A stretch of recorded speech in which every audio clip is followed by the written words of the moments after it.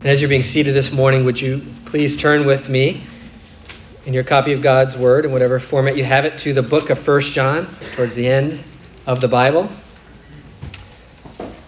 And we're going to be in 1 John chapter 2 this morning. So I mentioned last week, the next series we're going to is a series on Proverbs, looking at the skill and art of living godly in this world. But in the meantime, just looking at a couple subjects and topics that are kind of on the front burner of my heart, things I've been thinking about. And one of them is the whole matter surrounding one's assurance of their salvation. And it's one I have been thinking about. It's one where I've talked to numerous people, even some of you, and it's something I know you wrestle with. So I thought I'm going to think about this, and I want to preach about this. So that's where we are this week and even next week. I tried to fit it all in one, but it didn't fit. So 1 John 2, thinking about the matter of one's assurance, one's confidence of their salvation. So here's what John says to the church. 1 John 2, 1-6. My little children, I am writing these things to you so that you may not sin. But if anyone does sin, we have an advocate with the Father, Jesus Christ, the righteous one. He is the propitiation for our sins, and not for ours only, but also for the sins of the whole world. And by this we know that we have come to know him, if we keep his commandments. Whoever says, I know him, but does not keep his commandments, is a liar, and the truth is not in him. But whoever keeps his word, in him truly the love of God is perfected. By this we may know that we are in him. Whoever says he abides in him ought to walk in the same way in which he walked. Let's pray. Our Father in heaven, as we come to your word this morning, we pray that you would help us to hear and understand where our assurance is ultimately grounded. Lord, I pray especially that in this moment, in hearing this, those of us who wrestle with this question, who struggle with it deep, who feel like assurance slips through our fingers and is out of our grasp, would know that our assurance is not ultimately in us, but in Christ. Help us to hear and know that, we pray this morning. In Jesus' name, amen.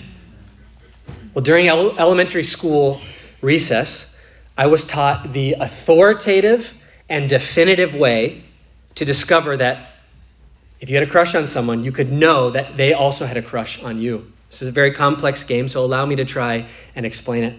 So in the fifth grade, I was taught, if you have a crush on someone, you're not allowed to approach them directly, because if you do, they could reject you, they could laugh at you, they could tell the whole class about you, and you would die of embarrassment on the spot.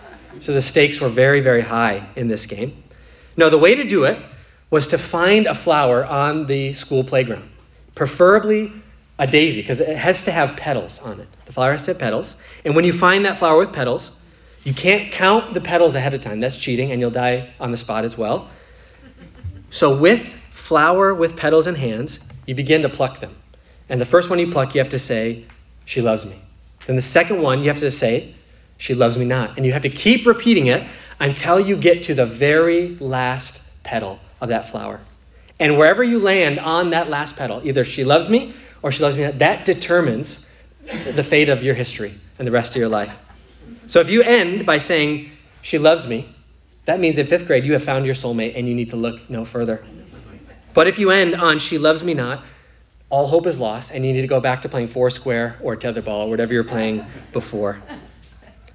Now, it's a silly game, and it has no corresponding basis in reality, I found out. I was going to joke and say, some people wonder, how did Andrew get Ashley to marry him? And I said, I have the last pedal to prove it. No, this game has no corresponding basis to reality, but this game does provide a very childish illustration of a very real yearning and desire of the human heart. We want to know. We want to have assurance and confidence that the thing or the person that we have an interest in or affection for reciprocates and shares that interest and affection. So think about it. When you're trying out for a sports team or when you're auditioning for a play, there's this angst and uneasiness as you wait to hear if you made the team or if you got the role. But then when you finally see your name on that roster, when you see your name next to that role, isn't there joy in the heart and a skip in the step again? Or when you're applying for that position or promotion and you're going through the interview process, you can't stand not knowing. There's angst as you wait. It keeps you up at night. It ruins your appetite. But when you get that phone call that you got that job or you got that promotion, right, you can eat like a king again and you can sleep like a baby because you now know, you have confidence and assurance of something. Well, when it comes to this longing of the heart to know confidently, to rest assuredly, it is never more significant. The stakes and consequences are never more higher than when it comes to our relationship with God and our saving interest in Christ Jesus. Now, perhaps the phrase of Scripture that most resonates with you, that you most identify with, is when that father of the demon-possessed son comes to Jesus in Mark 9 and says, "Lord, I believe, help my unbelief." Lord, I believe, help my unbelief. Because perhaps you say to yourself at times, "Lord, I believe that you're gracious and merciful and slow to anger and abounding in steadfast love. But Lord, help my unbelief that this applies to me." Or maybe you say, "Lord, I believe that you cancel the debt of sin, that you cleanse the stain of sin. But Lord, help my unbelief because I'm not sure that applies to me." Or maybe you say, "Lord, I believe that Jesus is the Savior of my sin. But Lord, help my unbelief because my belief is so fickle and it's so frail that I struggle to believe that my belief is genuine. Lord, I believe, help my unbelief." We utter that phrase in a myriad of different ways. And all of this deals with the matter of one's assurance of salvation. Someone has defined the whole issue of assurance of salvation. Assurance of salvation is our kind of subjective grasp of our objective standing in Christ. It's our subjective sense of where we stand with God in Christ. And so here's the question I want to ask and try to answer in this message. How do you get to the place where you have a joyful and genuine grasp that Jesus loves me, this I know? How do you come to the place where you can joyfully hold on to the truth, blessed assurance, Jesus is mine. Oh, what a foretaste of glory divine. How do you come to that place? Well, we're going to go to 1 John to seek to answer that question in a number of ways. Now, why 1 John? Why did I choose 1 John to address this question? Because John wrote his letter to address this question. Turn to the very last chapter of 1 John. 1 John chapter 5, verse 13. Why did John write this letter? Well, we don't have to guess. We don't have to wonder. He tells us exactly why he wrote this letter. 1 John 5:13. "I write these things to you who believe in the name of the Son of God, that you may know that you have eternal life." So he's writing to a church made up, from John's perspective, of believers, and he wants them to know that their belief is genuine, authentic, so that they would have a joyful grasp that they have eternal life, that they know Christ. So that's why John writes this letter. So now, what are some of the answers that John gives to the question, how can we have assurance? How can we grow in a genuine, joyful grasp of our assurance? Well, first answer. Assurance of salvation is founded on the solid rock of Christ's character and completed work. Assurance of salvation is first and foremost established and founded on the solid rock of Jesus' character and completed work. So think of assurance of salvation like the construction of a house. The first, most crucial, most fundamental step of building a home is what? It's laying the right foundation, right? A house without a foundation, or a house with a faulty foundation, is a house that is destined to start cracking and crumbling. In fact, if a home inspector is coming into a house and there's cracks in the drywall, one of the first things they look at is the foundation, right? To construct a solid, beautiful house of assurance, we have to ensure that we're building in the right place on the right foundation. So in Jesus' day, in the ancient world, there were two foundations that you could build a house on. One was very easy, but very precarious, and one was very difficult, but very solid and stable. Rock or sand? And you probably know maybe from the Sermon on the Mount, the wise man builds his house upon the rock, the foolish man builds his house upon the sand. Building on sand was cheap and easy. Yet no digging required. It was very quick. You could put the home up in a moment. But it made the home very vulnerable to all the elements outside, wind and rain and the weather.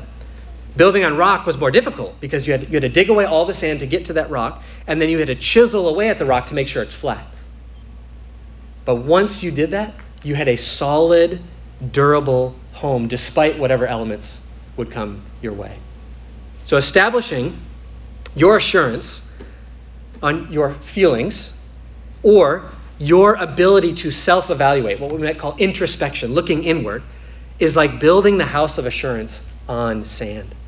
Now, there's a place for feelings. There's a place for self-examination and introspection.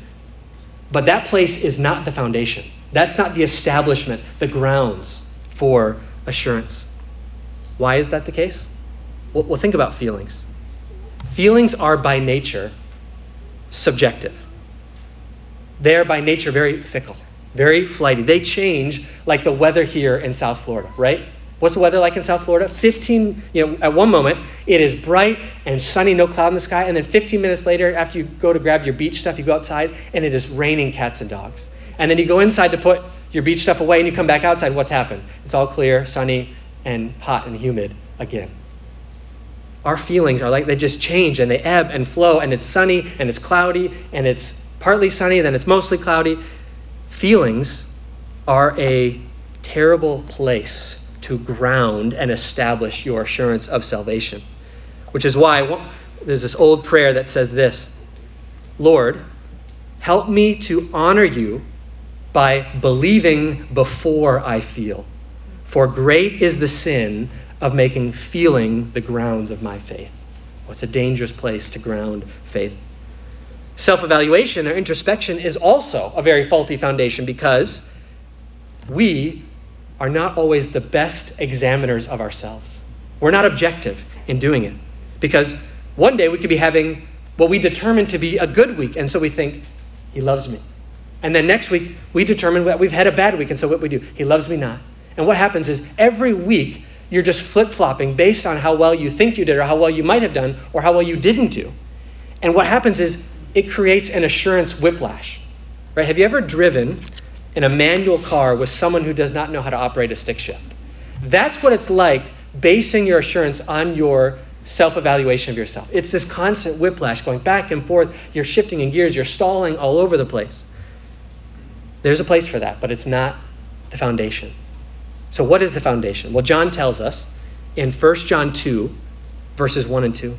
He tells us that the solid rock of assurance is the heart of Christ and the completed work of Christ. The character of Christ, what he is toward us, and what he has done for us. Look at 1 John 2, 1 to 2.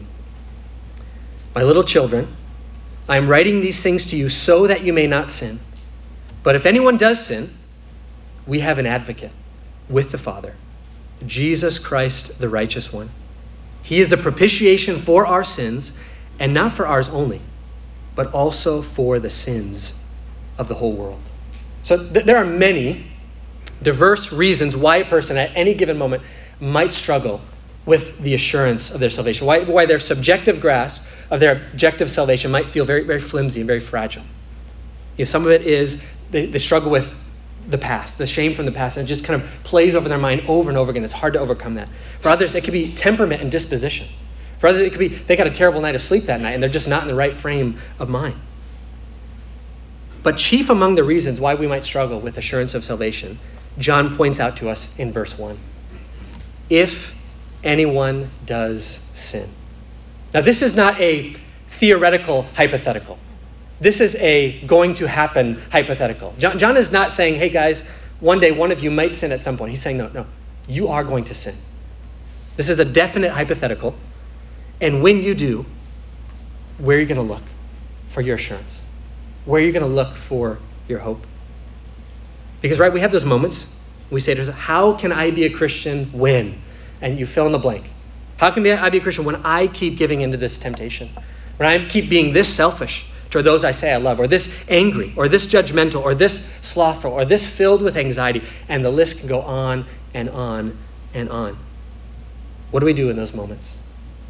Well, John says, in those moments, we need to take our eyes off of ourselves and fix them on Jesus, our advocate, Jesus, our righteousness, and Jesus, our propitiation. Martin Luther famously said, when I look at myself, I don't see how I can be saved. But when I look at Christ, I don't see how I can be lost. That's what John is pointing us to. So as our advocate, what does that mean? It means that Jesus comes to our aid, he stands by our side, and he lays out the only defense that can be given for our pardon. It's kind of this legal term that comes from someone who's been charged with a crime, needs someone to come to their aid, and Jesus is that one who comes. And he comes with the only case that can get us no condemnation, not guilty. Exhibit A of his defense is his own righteousness. That's why John says we have an advocate with the Father, not just any advocate, but Jesus Christ, the righteous one. And so in heaven, Jesus stands up for us and says, I am his righteousness. Take my life of perfect obedience, take my life of faithfulness to the law without a fault, and apply it to his account. And take whatever is charged to his account and apply it to mine. Jesus comes to our defense. He looks at us in our sin, our shortcoming, our despair, and he says, he's with me. What's mine is his. That's what it means to have an advocate. Perhaps a further illustration will help to understand the significance of having Jesus as our advocate. The first time I went to Turtle Creek Golf Club, I was a bit nervous in the parking lot because in and of myself, I had absolutely no business being there. It's a private golf course, and I have paid this much money toward a membership at that golf course. Now, some people get invited there based on their reputation and their skill and notoriety in the golf world. I can assure you I was not there on such an invitation. And perhaps I could have snuck in if I had a nice sports car, like some of the other cars in the parking lot. But my 97 Toyota 4Runner with the sun-damaged paint job and the peeling of the tinted windows was a dead giveaway. Right? And I know it was a dead giveaway because when the cart guy came to my vehicle, the first question he asked, he didn't say hi, didn't say welcome. First question in a very suspicious tone was, are you here golfing with somebody? He knew that I was not there on my own merits, right? But then I used a magical phrase that changed everything. I said, I'm here with Bob Brunges, right? He took my clubs from me, he put them in the cart, and he essentially said to me, the world of Turtle Creek Golf Club is your oyster. Have fun. I had no business being there on my own, but I had an advocate. I had one whose payment for the membership, whose privileges because of his membership, whose rights as a member and his reputation as a member were applied to me because he said I was coming. And so I'm telling you, if you ever want to go to Turtle Creek Golf Club, just say you're with Bob Brunges and you'll have a good time. But I had an advocate. That's why I could be there. Now, that's just a faint illustration of what I mean when we say Jesus is our advocate. We mean that despite our disqualification, despite our sense of despair and doubt, Jesus' payment, his privileges, his rights, his reputation, because of all that, is ours because he says, he's with me. I am his righteousness. Now, exhibit B of Jesus' defense for us as our advocate. It's not just his righteousness, but it's his propitiation.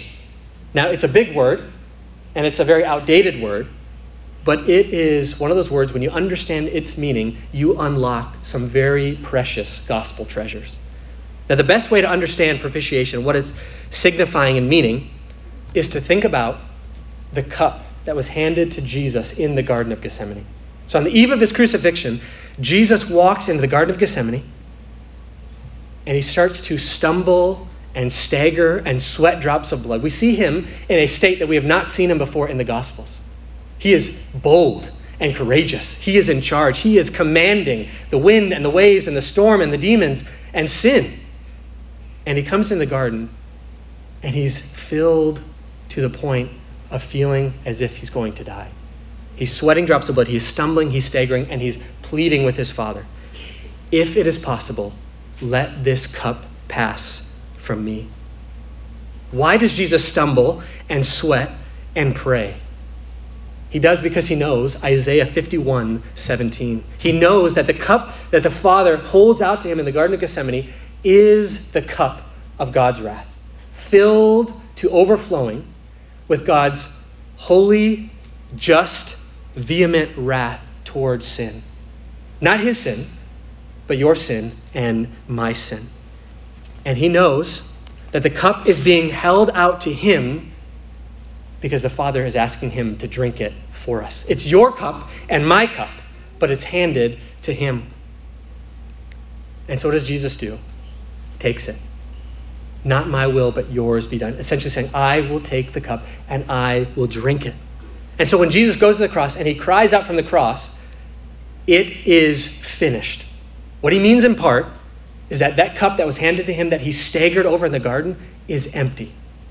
He drank the dregs of it, the very bottom of it. Not a single drop is left in that cup, meaning he bore every ounce of every single just demand that was due for your sin and my sin, such that there is no justice to be paid.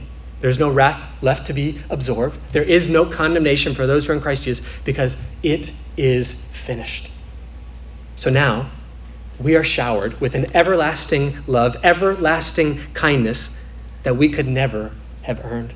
We have a different cup that we get to hold, right? When we take the Lord's Supper, we hold the cup of blessing, the cup of Christ's kindness to us. And so when you're tempted, because you're looking within yourself and thinking, I haven't done enough. I just haven't done enough. Well, then we look to Christ, and what does he remind us? It is finished. Or when you're doubting because you keep thinking, I keep doing that over and over again. Why can't I overcome that? And you look to Christ, and what does he remind you? It is finished. Or when you think, I've had a pretty bad week. The score is not good this week. If I can just make it through this week and do better, then I can come before him and show my face again. And then what inevitably happens is you come back 3 weeks later because it took you 3 weeks to have one good week. And then what does he remind you when you look up to him? It was and is and will always be finished.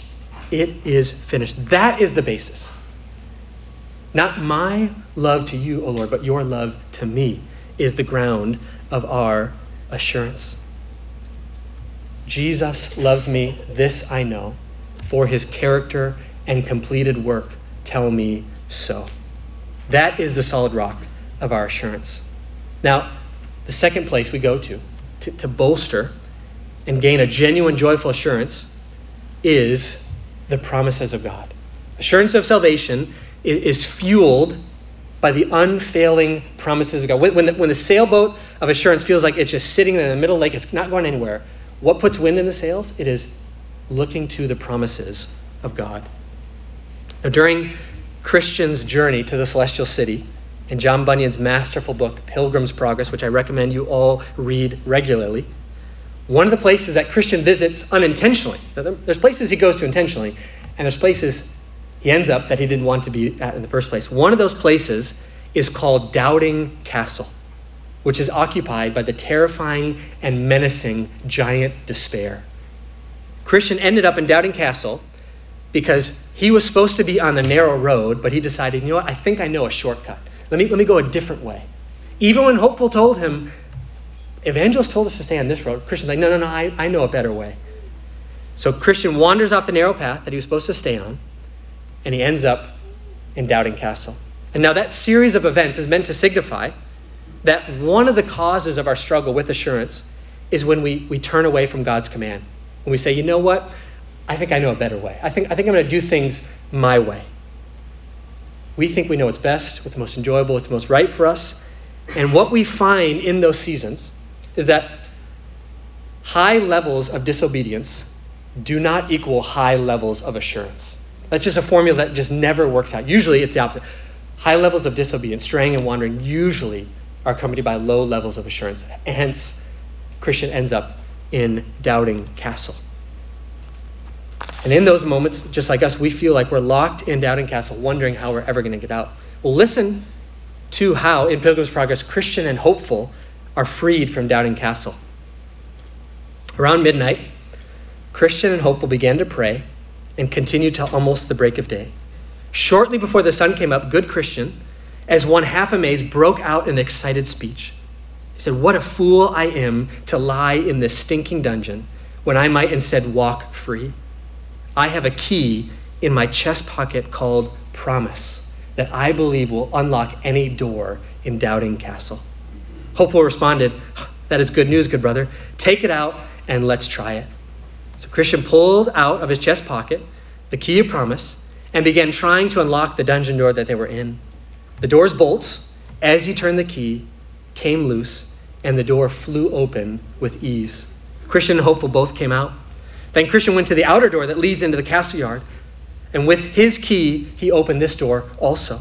After that, he went to the iron gate, for that also had to be opened. Though that lock was very hard, sometimes the promises don't always work right away, it's not a magic formula, the key still opened it after some time. Then they thrust open the gate to make a speedy escape. But that gate, as it opened, made a loud creaking noise that awakened giant despair. He rose quickly to pursue his prisoners, but just then he suffered another of his fits, which made his limbs fail and ended his pursuit.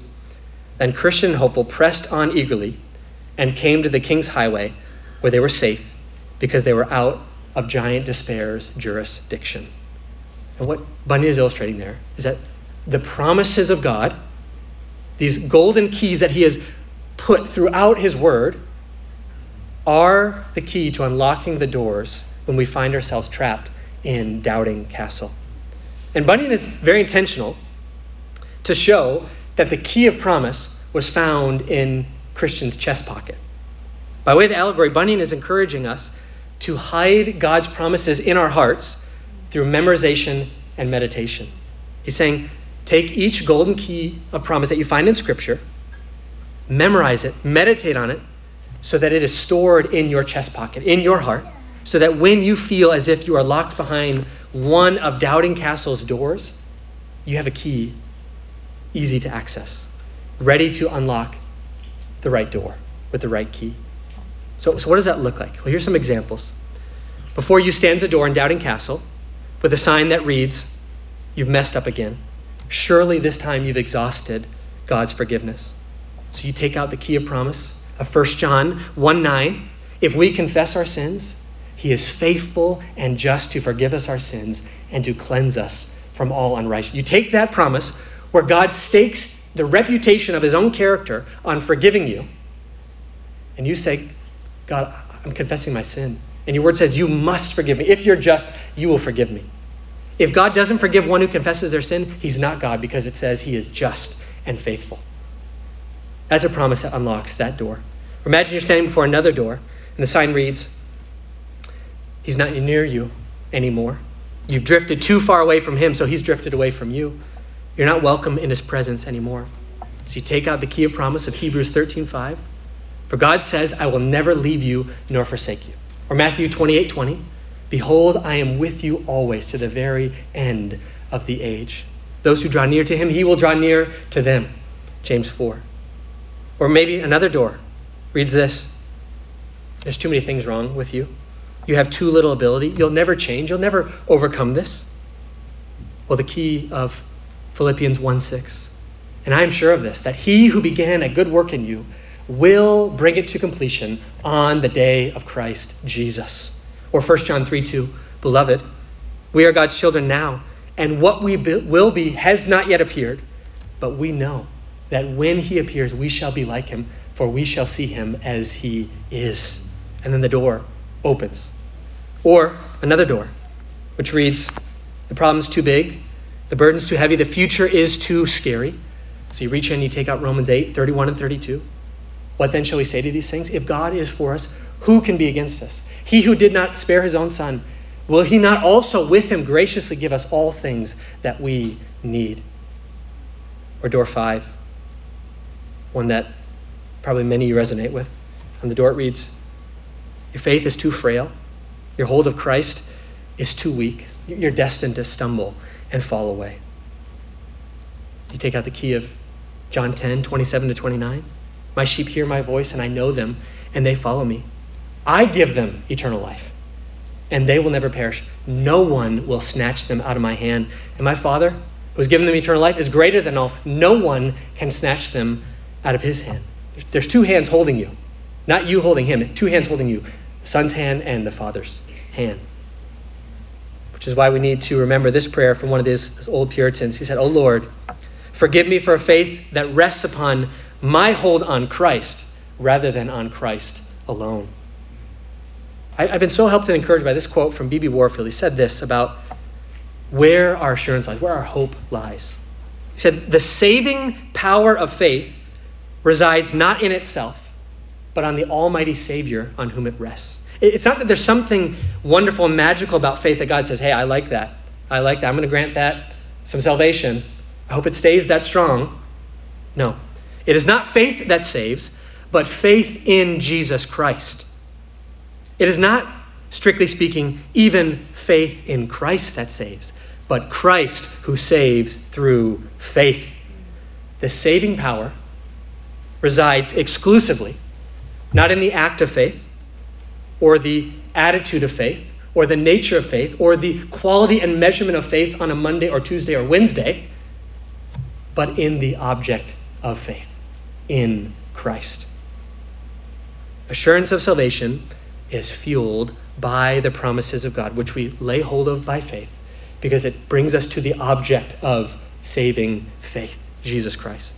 So Jesus loves me, this I know, for his promises tell me so.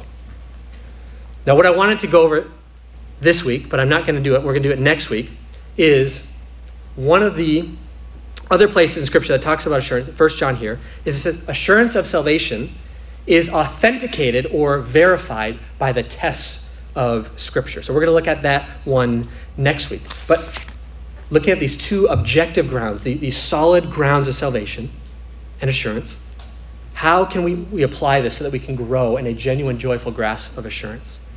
Well, just a couple points. One, identify areas of sin and shortcoming in your life that particularly make you struggle with assurance. So what is it for you when you say, how can I be a Christian when I blank? What fills in that blank for you, makes you struggle with assurance? Okay? And then meditate on how Christ is your advocate and your righteousness in that particular area with that particular thing. Because Jesus Christ is our advocate, the righteous one, not just generically, but specifically and personally for every single one of the things we struggle with that makes us unrighteous. A vague, generalized view of Christ's righteousness doesn't go very far in helping you grasp assurance joyfully and genuinely. But understanding see if I can say this, the specificity and personalization of Christ's righteousness goes a long way to helping you grasp the joyful nature of assurance. So for me, how can I be a Christian when my blank is anger? How can I be a Christian when I have so little restraint over my emotional thermostat? I mean, it gets turned up pretty quick, pretty fast sometimes. And some of you could say he's got 5 kids, I understand. I'm surprised he still has a little bit of hair left. But nevertheless, it should not be a struggle I have, and yet it is one I have. So where do I go in those moments? Well, I go to Christ. Think of Jesus and his emotional perfection. Jesus was infinitely and omnipotently patient with his disciples and with the crowds and with those who were crucifying him. In those moments, he was exercising the omnipotent restraint of patience to hold back the emotional waterfall that could have come from him. He says, Father, forgive them, for they know not what they do. Oh, Lord, how long will I have to remain with these in their unbelief? Lord, how long will they continue to waver? He is patient. He is patient. And even when he does respond in anger, it is a rightly administered, rightly aimed anger. When he gets zealous for his Father's house, which is being just abused and misused. It's not because Jesus was perturbed that someone took the remote from him and he couldn't find it, like I am sometimes. He was zealous for his Father's honor. It was nothing about self. It was about his Father. And it was aimed and measured properly. And then I think about how on the cross, my record of debt in its specific nature, Andrew Jacobson's anger on August 31st was nailed to the cross. He bore my sins, not generically, but specifically in his body on the tree so that I might die to sin and live to righteousness. That helps me joyfully grasp my assurance of salvation. So identify areas of sin and shortcoming that you particularly struggle with and think how Jesus particularly is your advocate in those areas. Secondly, if you are one who resonates with Christians' experience in Doubting Castle, identify for you what is written on those doors that you feel locked behind in Doubting Castle. What does that door say that you feel like, I can't get through this door? It's locked. I'm stuck here in despair. And gather up as many golden keys of promise that you can find in Scripture and have a keychain full of them that you memorize and meditate on so that when you are behind those doors, you have something near your heart with which you can unlock it. And remember, sometimes it's an iron gate, and sometimes it takes a while to work that key. But do not grow weary in well-doing, for in due season you will reap assurance. Here's the third one. And this one is interpersonal rather than just personal. Encourage others with where you see evidences of God's grace in their life. Encourage others with where you see the Spirit producing fruit in them. And encourage others with where you see Christ conforming their character to his. And here's why this is, I think, important to the issue of assurance. Oftentimes, our struggles with assurance, or our discouragement, our despondency, our doubt, are due in part to the fact that we get stuck within ourselves. We're kind of trapped in this state of introspection, and we can't look beyond ourselves. And what we see, we don't like. And so it kind of just is this snowball effect. Well, just as Christian needed Hopeful in Doubting's Castle to encourage him, we need the encouragement of one another. We need, when we're stuck in this introspective place, we need someone to come and sometimes just hit us over the head with reality, and other times to come with that sweet, kind word of encouragement that says, oh, there really is a pulse. There really is life. I might not be able to see it, but they can. Sometimes our assurance of salvation comes because someone else comes to us and gives us hope, like Hopeful did for Christian. So what is the basis? The solid foundation of our assurance? It is the solid rock of Christ's character and completed work. And it's the unfailing promises of God. Now, your assignment for next week, should you choose to accept it, is to read 1 John. It takes just 12 to 15 minutes. And what we're going to look at next week, so we have the objective grounds of assurance, but we also have the subjective tests of assurance. And read through 1 John and ask yourself, what are the tests that 1 John gives to authenticate and verify the genuineness of one's assurance? And that's what we'll look at next week. Well, let's pray now.